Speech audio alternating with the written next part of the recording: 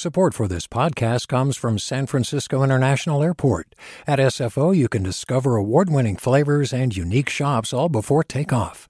Learn more about what's at SFO at flysfo.com. Hey there, this is Brittany Luce from NPR's It's Been a Minute. KQED's podcasts like The Bay Curious, Mindshift, Right Nowish, and more all tell the stories of the Bay and beyond with reliable, human-centered journalism.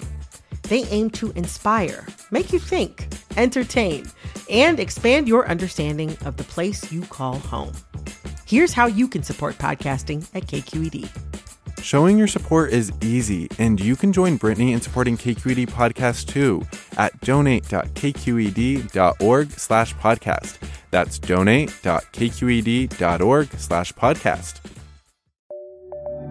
From KQED.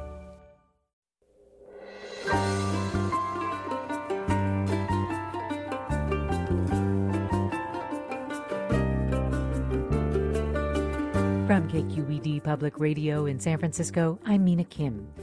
For her new book, The Sum of Us, on what racism costs us all, Heather McGhee journeyed across the country, including to California, documenting the stories of Americans of all races struggling to meet their basic needs as a consequence of what she calls zero-sum thinking, the idea that progress for one racial group has to come at the expense of another. We'll talk with McGhee about the role of racism in thwarting efforts like well-funded public schools or affordable health care, and what she learned about a way out of zero-sum thinking. That's next on Forum. Join us.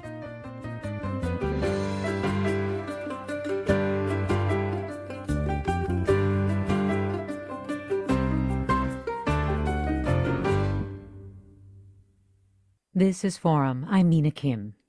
In the 1950s and 60s, when some towns faced having to racially integrate their whites-only public pools, they drained the pools instead, and nobody could use them.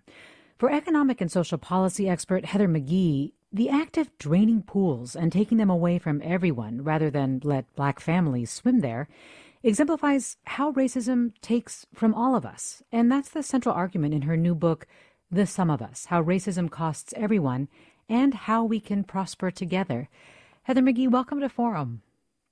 I'm so glad to be with you. Thanks for having me on. I'm glad to have you here. And for this book, you set out to better understand why it was so hard to implement economic and social policies that benefit all of us. And you traveled across the country, including to these cities and towns that chose some 60 years ago to drain their public pools rather than share them with black people. First, can you describe and remind us of the history of these public pools? Because I was really struck by this story.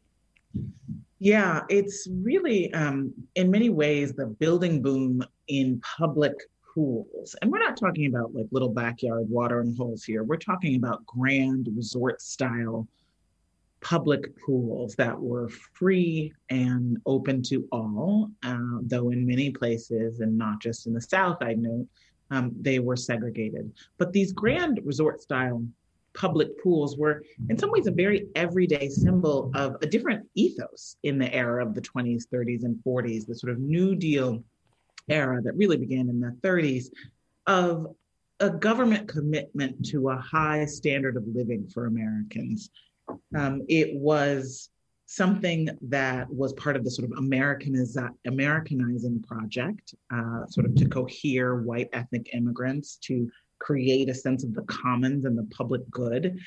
And like much of the government public benefits at the time, it was whites only in many places in the country. I traveled to Montgomery, Alabama, where I really spent the most time in engaging with the sort of aftermath of pool integration. There's a park there that's in the center of town called Oak Park, and it was one of the bigger pools in the region. And when courts threatened integration, because Black families were suing and saying, hey, it's our tax dollars too that built these pools, we want to swim as well. The City Council of Montgomery voted to close not just the pool, but the entire Parks and Recreation Department. They closed the pools, the parks, and they also even sold off the animals in the zoo. Wow. And they kept the Parks and Recreation Department of Montgomery closed for a decade rather than integrate it. Now, this was obviously a massive loss for the white citizens of Montgomery. And I center this story in my book, because even after integration, even after in the late 1960s, they finally reopened the Parks and Recreation Department, they never rebuilt the pool. When I went and walked the grounds, Oak Park was really kind of a ghost town. There were more groundskeepers there than there were people enjoying the park. It was this sort of very vivid loss of the commons that is a metaphor for the kinds of public goods that white Americans used to be able to count on, that was the winning formula for middle-class security in the 20th century, and that the majority of them turned their backs on politically with a sudden rightward shift after the civil rights movement. They turned their backs on them, right, when Black communities began to say, hey, our tax dollars are supporting these public goods that we are being excluded from. That's exactly right. Here's a very concrete example. It may come as a surprise to listeners, as it certainly did to me as someone who's been working in economic and public policy for nearly 2 decades. But back in the 1950s and early 60s, 2/3 of white Americans believed that the government ought to provide a job for everyone who wanted one, who couldn't find one in the private sector, and provide a guaranteed minimum level of income for everyone in the country. These are some pretty radical left-wing ideas today, right? These are socialist ideas today, a guaranteed income and a guaranteed job. But it was the majority opinion among 2/3 of white Americans until 1960. And this is in a quadrennial survey. And so the next time they asked the question was in 1964. And the support for those job and income guarantees got cut in half, from nearly 70% to just 35%. So I saw this in the data and I was like, there must be a mistake in the spreadsheet. But it turns out that support for those ideas among white Americans remained low, including to this day. And so I had to ask, why? What happened between 1960 and 1964? Well, the March on Washington of 1963, which was not just for integration, but for jobs and freedom, and which included as part of the core demands those very ideas. The civil rights movement became something that the Democratic elites began to champion. The press coverage in 1963 about President Kennedy being on the side of civil rights, was a total sort of sea change. And then, of course, we know that ultimately his successor, Lyndon Johnson, would be the last Democratic president to win the majority of the white vote. After he signed the Civil Rights and Voting Rights Act, he said, reportedly to Bill Moyers, I think I've just signed away the South. What I don't think he really knew was that he was signing away the majority of white voters for the rest of American history to this day. So you're talking about how the civil rights movement, when basically what it did was widen the pool of people who could get public benefits, support for public benefits basically tanked. That's exactly right. And why is that, right? I didn't want to take any of this at face value because, I could see how someone a white person who grew up in an era in which the government was saying, there's something so wrong with Black people that they can't go to school with your kids, they can't drink from the same water fountain as you, they can't sit, in the same seat as you on the bus, would see the government suddenly flipping, really relatively speaking on a dime, and then saying, integration is the way to go, would feel betrayed by that government and would, not give up those ideas about the inherent goodness of people of color, so quickly. But why is it the case today? Why are white Americans still voting against the party of civil rights? Why is racial resentment, the idea that Black people are getting something unearned and unfair, still such a powerful set of ideas in the public opinion data? And why is it so correlated with white Americans' views on government spending, even on drilling in the Arctic and raising the minimum wage, all of these progressive economic and sort of, even climate change related ideas where your feeling about Black people and their inherent worth and their industriousness and whether or not they're sort of getting something over on you really shapes your opinion about these other big public problems in our society. So ultimately, I realized and I discovered in this journey to write The Sum of Us that it all comes down to a story. Everything we believe comes from a story that we've been told. And this story that I think is really the core story that's holding American progress back, that's making us dysfunctional, is a zero-sum story. The idea that progress for people of color has to come at the expense of white people. $1 in my pocket means $1 less in yours. That's the core problem. And if you look at, if you do a map of the media landscape and of the political stories that politicians tell, on the conservative side, that's the core deep story. That's the core underlying framework. Is about that zero sum. How do you hear it in present day rhetoric? You hear it in makers and takers, right? You hear it in taxpayers and freeloaders. People just want handouts. People want free stuff. There was a public opinion analysis done right before the election that showed that 75% of Republicans agree with the statement that you can't trust the outcomes of an election when millions of people will just vote for a handout, right? There's this sort of disdain and distrust of a kind of racialized other that is really a guiding principle. I mean, we are here this week, in the wake of the death of Rush Limbaugh, who was, the person who gave the master class in this kind of us versus them, degrading the other, resenting the other rhetoric. And then, of course, we just had 4 years of the biggest bullhorn in the world being held by a man who saw the world in this zero-sum winners and losers, us versus them way. So it's very clear to me that people with a lot of investment in the political and economic status quo, a lot of billionaires and their propaganda outlets on the right, and also, as I call them, the paid bullies in the corporate media who, are themselves millionaires, but really love to gin up resentment against the idea of handouts for anybody who's struggling, particularly if those handouts are for people of color. It's interesting that you talk about billionaires and millionaires, these propagandists, as you call them, and the billionaires in the political class at the moment, because just going back to your pool metaphor, people who could afford to put pools in their neighborhoods or backyards weren't affected by the loss of the public pool. It was poor and working class people of all races that lost out on that. That's exactly right. It's really the story, right, of the inequality era as it's known, of the past 50 years, where what was once a public good then becomes a private luxury. And so the people who benefit from that upward redistribution of the basic necessities of life are, not at all touched by the impact of this resentment politics. In fact, the more that white Americans vote for a party that, promises to get tough on illegal immigration and promises to get tough on crime in the inner cities and riots, but all it does is cut taxes and deregulate, obviously that has a clear material economic interest for the winners of the economic status quo.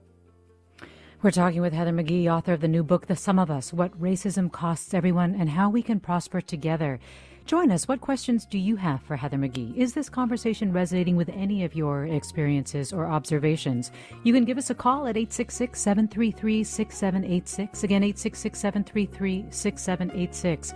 You can also get in touch on Twitter or Facebook at KQED Forum, or email your questions to forum@kqed.org. More after the break. I'm Mina Kim.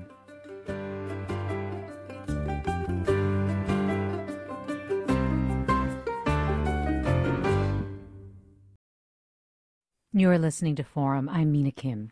We're talking with Heather McGhee. She's former president of Demos, a progressive think tank.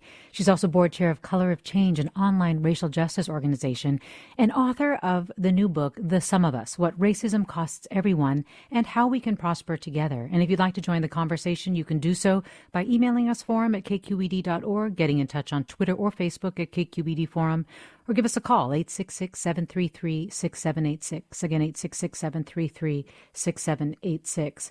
Heather McGhee, one of the most compelling, more recent examples of how racism hurts us all in your book was your description of the subprime mortgage crisis. Can you talk about that? Yeah, this is really actually the issue that is the nearest and dearest to my heart of all the stories in the book. It's because this story of the roots of the subprime and financial crisis was the first issue I really ever worked on as a public policy advocate. In the late 1990s and early 2000s, there began to be a new mortgage product that was developed by banks, but also by a lot of non-bank lenders in an era of deregulation in the financial markets. Itself an idea, an anti-government idea that sort of was the political logic of it, which was sustained by sort of racist anti-government views. And those mortgages were subprime, meaning they were supposed to be for people with less than prime credit scores, people with blemished credit. And that was the policy justification for them, that these are people who couldn't afford or didn't have good enough credit histories to get into the conventional, safer, more affordable mortgage market. And so lenders were justified in pricing for the risk. Now, if you're a student of history, you should know that whenever you see that word risk, you should have alarm bells going off about the relationship to race, because risk was the justification that the federal government used throughout the 20th century to deny entire Black communities access to mortgages. And in fact, to require that any kind of financial institution or developer, housing developer that wanted to build or lend exclude Black people because it would be a risk. Now, this was a never substantiated link between Black people and financial risk, and yet it was common sense enough to deny, 3 generations of wealth building in America. After redlining ends, you then have deregulation of the financial markets and this new product. And it really was first tried and tested on the communities that were the least respected, the least protected, and the least invested in. And I went as a young advocate to many of these Black and brown neighborhoods where they were middle-class neighborhoods, where families owned their houses and had gotten a knock on the door from a broker saying, you could really refinance this loan, roll in your credit card debt, fix the leak on the roof, send your kid to college. And one by one, those mortgages would go bad. Yes. And by bad, I mean unaffordable for the borrower, and end up in foreclosure or end up in a kind of panicked refinance, but they often had balloon payments and prepayment penalties. And the reason why it was so important for me to tell this part of the story, the early part of the story, is that still to this day, the conventional wisdom is that the problem with the financial crisis was people who shouldn't have gotten credit being sort of, given free stuff that they didn't deserve, right? It's actually that resentment story all over again. It was one of the things, of course, that we know was one of the sparking moments for the Tea Party, right? This idea, I'm going to save my neighbor's house when they did something that they shouldn't have done. But at the beginning, it really was existing homeowners. And this is the key.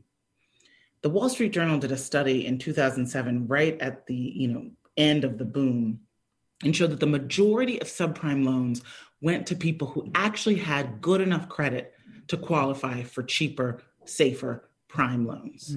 The problem wasn't the borrower. The problem was the loan. The majority of these loans were for refinancing, not for, quote unquote, getting people into houses. And Black and brown borrowers with the same credit as white borrowers were 3 times as likely to get these subprime loans. By the mid-2000s, half of the mortgages in Black neighborhoods were subprime, irregardless of credit history. And here's where I make the link to the cost of racism for everyone. Racism in the segregation and the redlining that allowed for the targeting, racism in the discriminatory targeting, racism in the social distance that existed between borrowers and, the banker, the management at the bankers, the regulators who, I had meetings with them where we were talking about predatory lending. And there was this sort of just idea that, basically Black people weren't good with money and that the market would sort of work itself out and that lenders were appropriately pricing for the risk.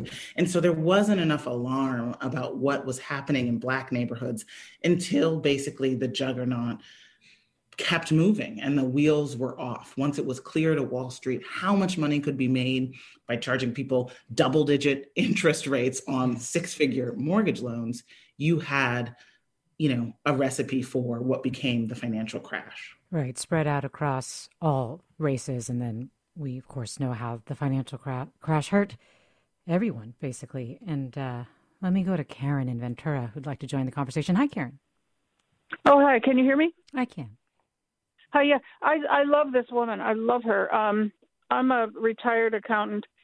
She is absolutely right. And I wonder, it's that old chicken and the egg thing. Which came first, greed or racism?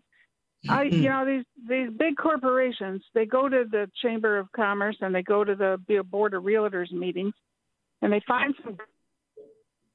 Oh, Karen, I think we may have lost you there, but it's an interesting point she makes about what came first, greed or racism. Kay tweets, I've been saying this to people for years. Racism costs everyone, including whites. Even Texas's current situation has a connection to racism. States' rights and resistance to regulation often stem from America's racist past. Any thoughts on that, Heather McGhee? 100%. Well, first, let me answer Karen's question. I'm sorry she got cut off. Yeah.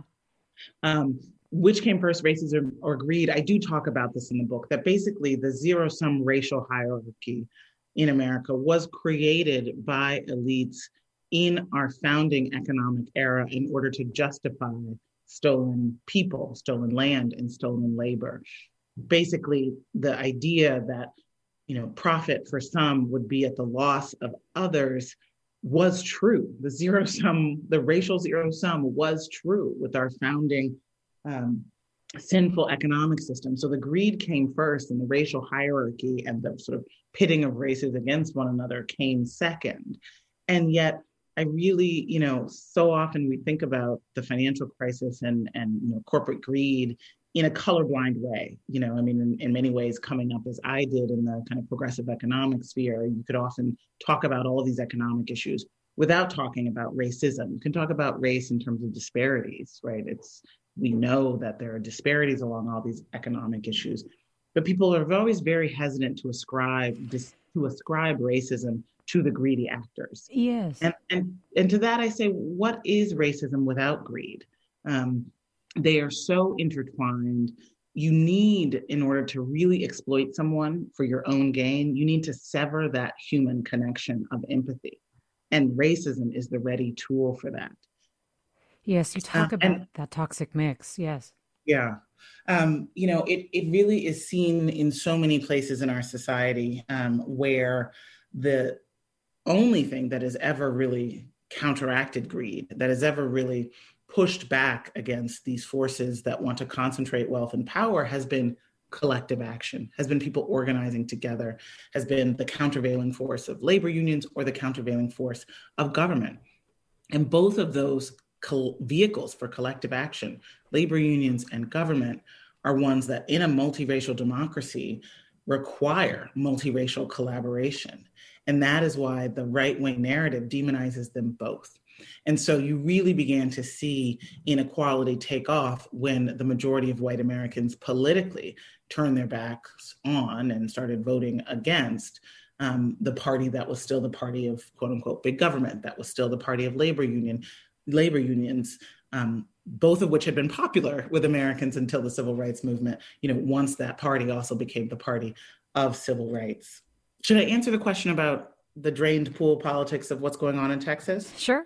I mean, what is going on in Texas, it's just so horrible. It just really worries me in terms of it having the makings of just a mass tragedy.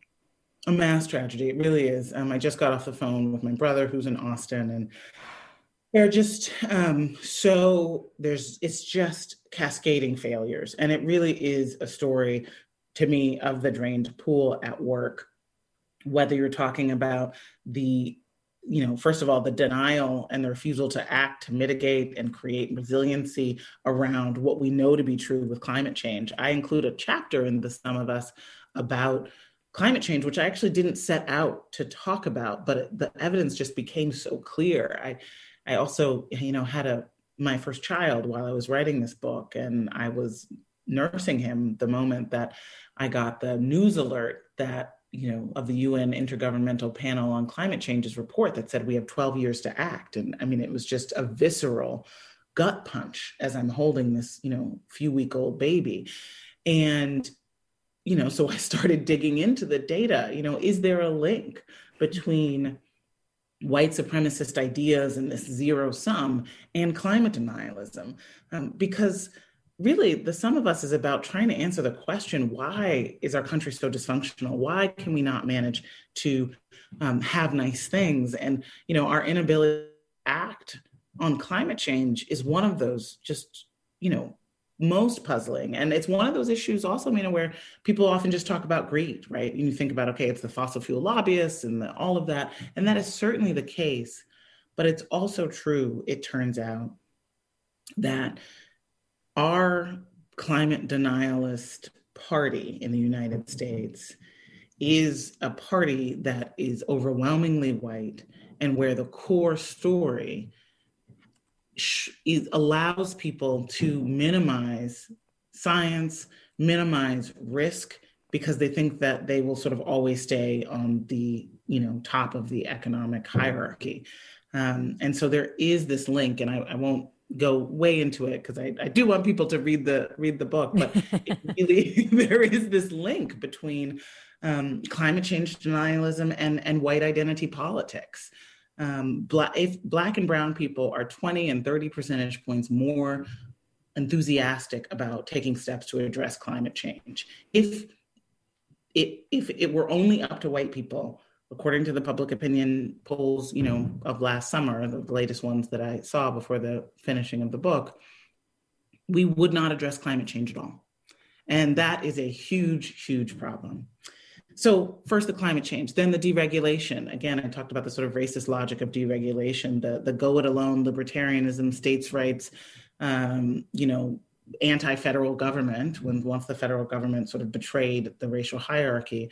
And, of course, the response from the mayor saying, it's survival of the fittest, you're on your own, sort of demonizing people who need things, to the way in which, the Republican Party that has had 20-year rule in that state, nonetheless finds some way to still blame a woman of color for their own malfeasance and incompetence. And, it is like all aspects of racism, the targets will be hit first and worst, right? The neighborhood of East Austin is the one, from my conversation with my brother just now, that has the worst problems, the weakest infrastructure, the most difficulty in recovering right now from this, ongoing crisis. There are absolutely disparities in who's going to be able to deal with the burst pipes in their apartments and afford to find a way to find heat and water.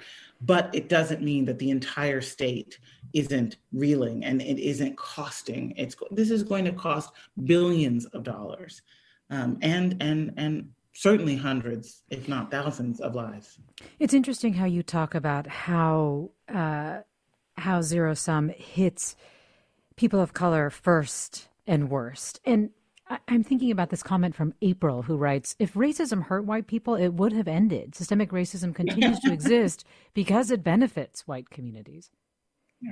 Yeah, no, I appreciate the question. I definitely know that I'm taking a somewhat contrarian argument from the dominant paradigm of the story that we tell about racism, which is about white advantage and Black and brown disadvantage. And of course, as I said, it is true, but this is the scale we have to look at it on. Are white people doing better than Black and brown people in this racially hierarchical, vastly unequal, drained pool society that we have? Absolutely. Are white people doing as well as they did before we drained the pool, where 1 out of 3 workers had a good union job and with healthcare and White people got to go to college for free on government grants, and government support for college. No, right? And so the question isn't, is there still some disadvantage? The question isn't, is there still some advantage to being white in a vastly unequal society? Absolutely. Of course there is. I think the question should be, in the country with the largest economy in the world, and with so much wealth and so much power, how are we all doing? And couldn't we all be better off if we stopped sabotaging our own success? And that's what I began to find in my journey to write The Sum of Us, this evidence all across the country of something I began to call a solidarity dividend, which is the idea of these gains that could come, particularly when white people sort of reject the zero sum and link arms with similarly situated brown and Black and Indigenous people to fight for things that we can only win alone, on our own, that we can't win alone. Things like higher wages and cleaner air and better funded schools, things like healthcare. I tell the story of a multiracial coalition that emerged to overturn by ballot initiative the 5 times vetoed Medicaid expansion in Maine, the whitest state in the union, where there was a sort of proto-Trump governor named Paul LePage, whose whole rhetoric was around welfare and immigrants and drug dealers impregnating white women. I mean, it was just the worst racist rhetoric. And yet, what was his agenda? Keeping government small, tax cuts for the wealthy, and denying Medicaid expansion that was going to help, of course, in this very white state. 90% of the beneficiaries would have been white.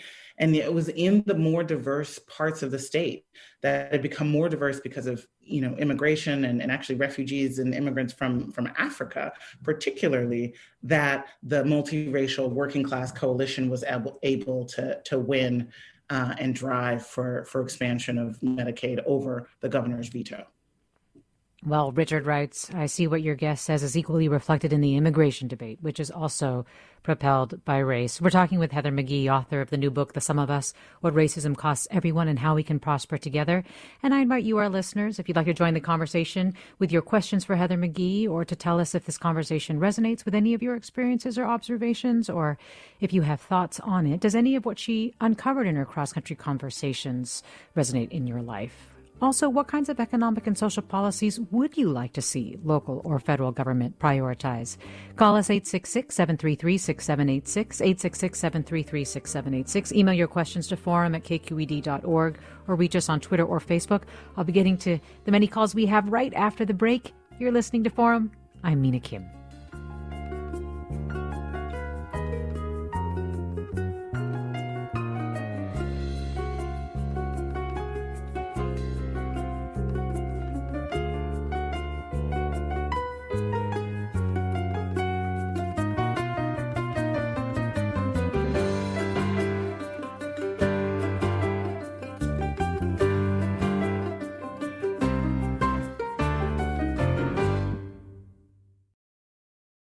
Support for Forum comes from San Francisco Opera. Set 10 years after a school shooting, the critically acclaimed opera Innocence takes us into a complex emotional journey where our understanding of innocence and guilt is constantly upended. Kaya Sariaho's ethereal score collapses the past into the present as a community of survivors grapple with how to move forward. Don't miss the highly anticipated American premiere of Innocence, June 1st through 21st. Learn more at sfopera.com. Welcome back to Forum. I'm Mina Kim. We're talking with economic and social policy expert Heather McGhee, former president of Demos and board chair of Color of Change.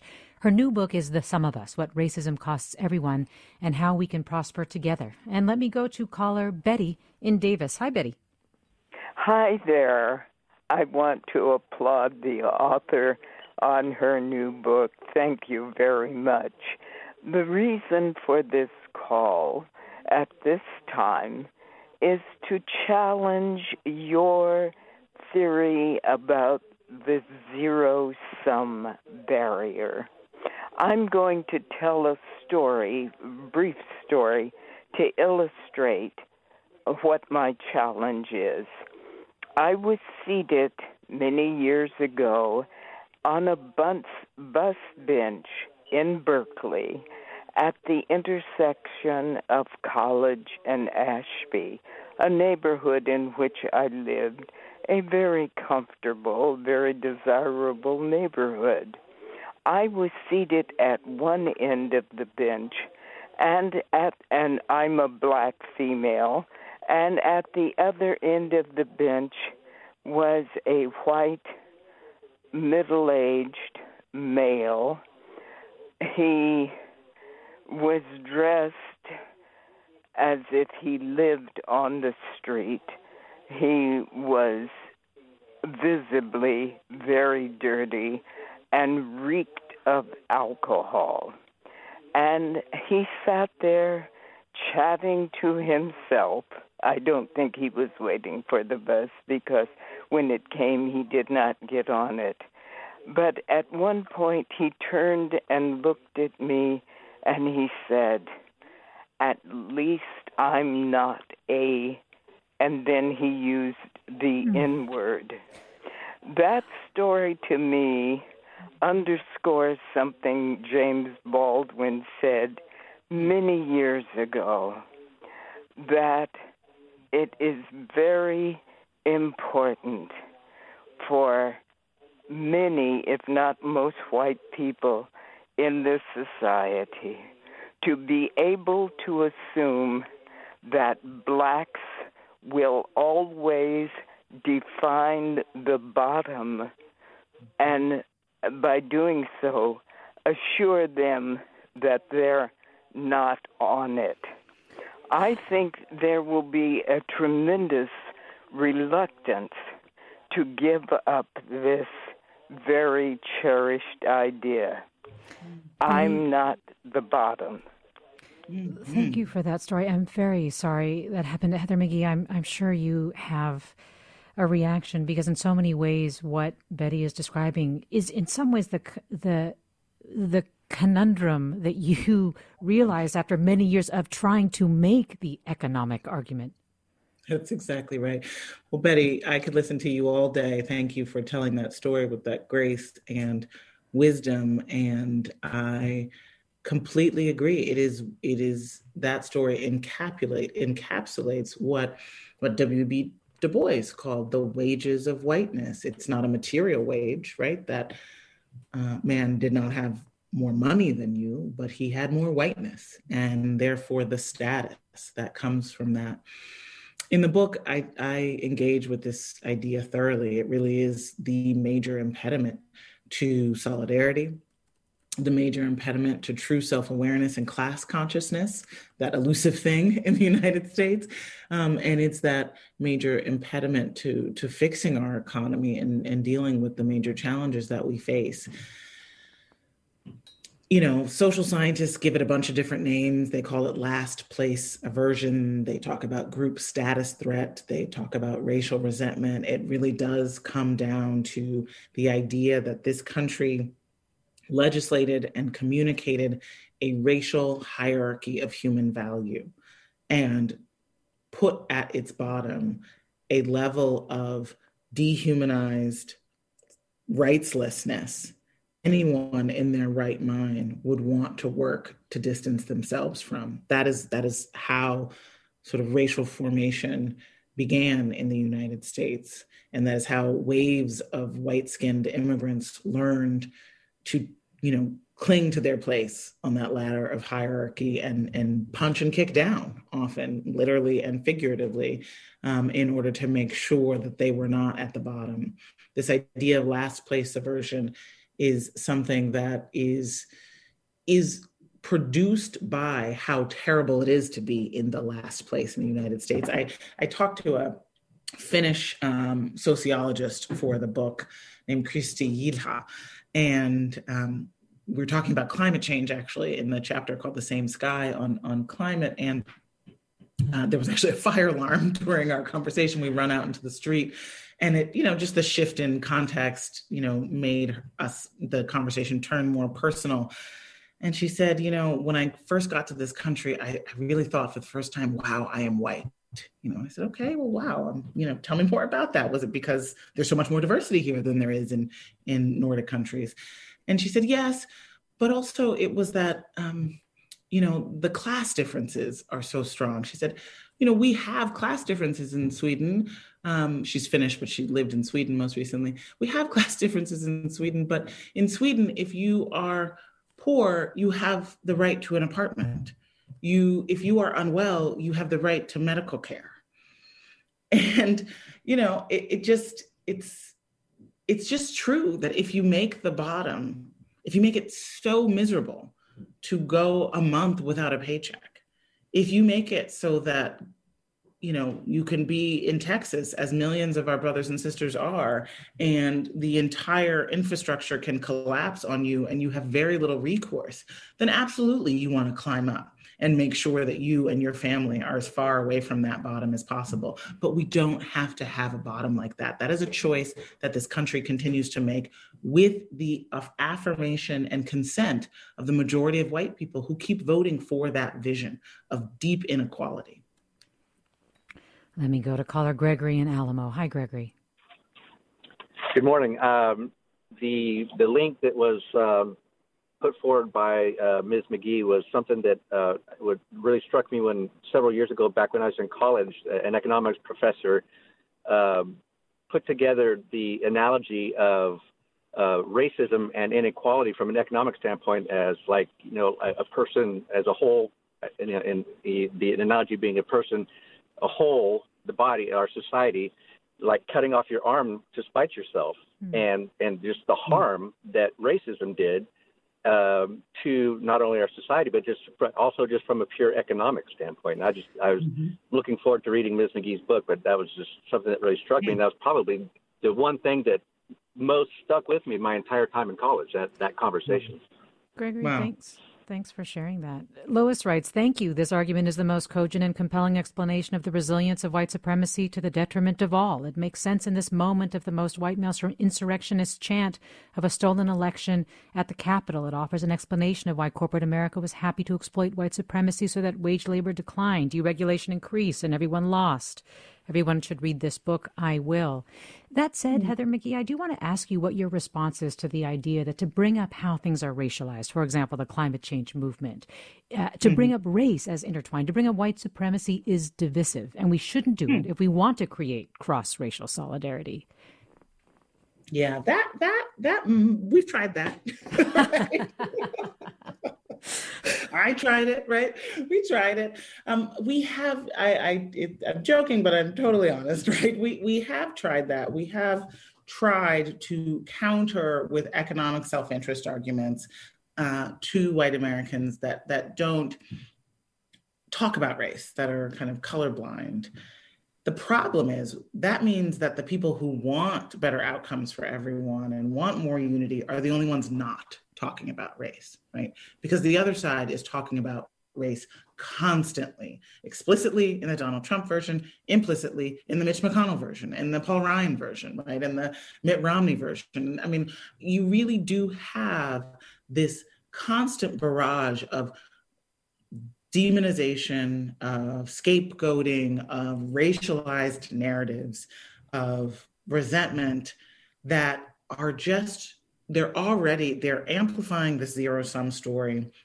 They're heightening white anxiety about demographic change. And so if you don't contend with it and give people a way to understand what they're hearing and what they're feeling, right? When I was in Maine, it was really clear to me that the story that, your sort of average white Mainer had about the decline of their community. I was in Lewiston, Maine, which is sort of like a quote unquote dying mill town, one of so many across the country where the factories are gone and the better days are behind us. It was very clear that the better days were before the 1970s. And what happened in the 1970s? The country became, at the federal level, more progressive on issues of race. So it can feel like the federal government traded away white prosperity for Black and brown inclusion. And that's not crazy to make that link. But what's the missing part of the story was that it was done with the movement that took over to change the economic bargain, to change our tax and labor and trade policies in a way that concentrated wealth and sort of traded away middle-class manufacturing jobs, was one that was a rightward shift in our politics, one that was pushed by a very white corporate elite, and one that the only people who were fighting against it were actually these vehicles for collective action. Trade unions and, a Democratic Party that, at least for a time, was very much trying to be a countervailing force. So I also want to make it really clear, and I think I do in the book, that this is not a completely partisan issue, that Democrats and Republicans have both on the wrong side of both the economic issues and the race voting. And again, we're talking with Heather McGhee. Her book is The Sum of Us, and she's also the former president of Demos and a progressive. She's also board chair of Color of Change, an online racial justice organization. And I want to read, you're listening to Forum. I'm Mina Kim. I want to read this comment from Marjorie. It's a bit long, but Marjorie writes, I attended a California public high school where a lot of high-performing white kids from affluent backgrounds decided to attend a community college before transferring to a UC just because they wanted to save money on those first couple of years. My kids attended an ethnically diverse California public high school at a time when all students were encouraged to prepare for and apply for four-year colleges, and efforts were made to provide assistance to help low-income students of color find financing. I'm not sure those well-meaning educators appreciated just how predatory the student loan system can be. And I've got to believe the predation lands more heavily on students of color. Does your guests have insight on that? I know you do, Heather McGhee, because you write about this. So what's your response to Marjorie here? Absolutely. After we worked on the issue of predation in the mortgage market and the credit card market at Demos, we moved to the student loan market. This is, for me, one of the least well understood examples of the cost of racism on everyone. The way that we moved from a government funded system of public college, obviously those of you listening in California know very well, the California model here that was, not just in California, but many other places where government at the state level paid most of the cost of college, and then the rest translated to modest tuition bills, $50, $100, that were then paid and then some, allowing for living expenses to be subsidized by a federal grant, not a loan that's interest bearing.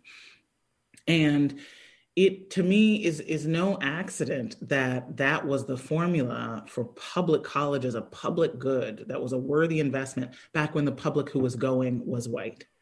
And as the population that was going to college became more and more diverse, the idea of funding affordable college fell out of favor with lawmakers. The idea of funding mass incarceration grew into higher and higher favor. And so what that has meant has been this system where the country has said to young people, you need a college degree in order to have access to a middle-class job. But we are going to price that college degree out of reach for working and middle-class families. And instead of grants at the federal level, we're going to offer interest-bearing loans.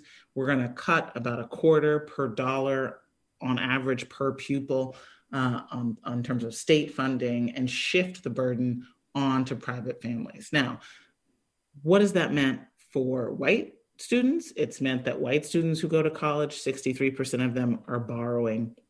It's the drained pool for them as well.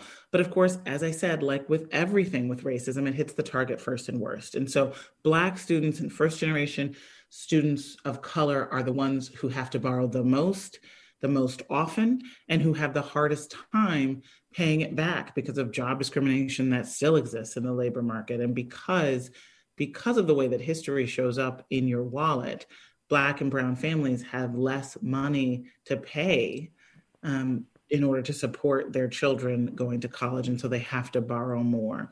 That is why it is imperative as a racial equity issue that we cancel student loan debt. It is one of those targeted universalist issues that would be great for white working and middle class people, as well as Black and brown working and middle class people. It's a political winner, even though I will note, again, with the racialized politics, that there is about a 20 percentage point gap in enthusiasm for the idea of debt-free college, of a return to debt-free college, and debt cancellation among white and Black and brown people. And we heard President Biden say yesterday when asked at a CNN town hall how he would enact a $50,000 student debt forgiveness plan. And he said, I will not make that happen. He's prepared to write off $10,000, but he doesn't know if he has the authority to do that. We're running out of time, but I do just want to get your quick reaction to that and what you think of Biden as somebody who is writing executive orders on racial equity, whether or not he fully understands this argument that you're laying out here. So I'll say, to his credit, President Biden used the language of the zero sum and said that racism cost everyone in his first address as president on race in signing those racial equity executive orders. He has talked about the need to put racial equity at the center of his presidency in a way that is not zero sum and that benefits everyone. And that is phenomenal. I was, he could have knocked me over with a feather when I heard him speaking in that way. It's really, really great. But the idea that we have to means test everything, which is coming out of the White House in, both thinking about potential bipartisan negotiation on the survival checks and in the idea that we should sort of limit and have a more modest debt cancellation is, I think, a reflection of the drained pool politics, of the idea that we have to sort of ratchet down public benefits. We can't have these widespread public goods. I think it's really important that people recognize that the debt for diploma system is a failed and racist experiment, racist in impact, if not in intent, and we have to put an end to it. It's no way to run a country. Well, Todd writes, thanks for your sobering clarity. Clearly, it's policy and law. The only good news is policy and law can be changed for the better. Leave us with one thought about a way out of this. He said it very well. I am a fundamentally hopeful person because decisions got us into this mess and better decisions can get us out of it. I end the book, really talking about this idea of a solidarity dividend, of what we can gain when we come together across lines of race to champion the public good. In many ways, some people who read this book have reflected back to me that it's actually very hopeful, even though it's frustrating and sobering to see how racism is interwoven in all of these issues. Because if you just sort of pull the thread of racism, the barriers to making progress on all of these issues, from climate to housing to education to poverty wages and collective bargaining, can be made a lot easier. And so I am hopeful that this skeleton key is something that's going to unlock more prosperity for everyone. Well, Heather McGhee, thank you. It was great to talk with you. Thank you. Heather McGhee's book is The Sum of Us. I'm Mina Kim. Thanks for listening to Forum. Funds for the production of Forum are provided by the members of KQED Public Radio and the Germanicos Foundation and the Generosity Foundation. Support for Forum comes from San Francisco Opera. Set 10 years after a school shooting, the critically acclaimed opera Innocence takes us into a complex emotional journey where our understanding of innocence and guilt is constantly upended. Kaya Sariaho's ethereal score collapses the past into the present as a community of survivors grapple with how to move forward. Don't miss the highly anticipated American premiere of Innocence, June 1st through 21st. Learn more at sfopera.com. We've all got those parts of our house where the internet just won't go. Well, if you had wall-to-wall Wi-Fi from Xfinity, you could worry less about dead spots. Because with wall-to-wall Wi-Fi from Xfinity, you get fast speeds, reliable connection in every room, and power for all of your devices, even when everyone's online. That's wall-to-wall Wi-Fi only with Xfinity.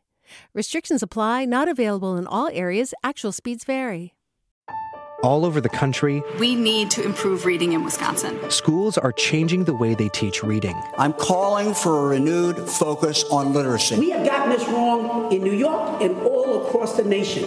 And it's happening because of a podcast. I think your podcast has changed my life. And I'm going to share this podcast with everyone I meet. Sold a Story investigates how teaching kids to read went wrong. New episodes of Sold a Story are available now.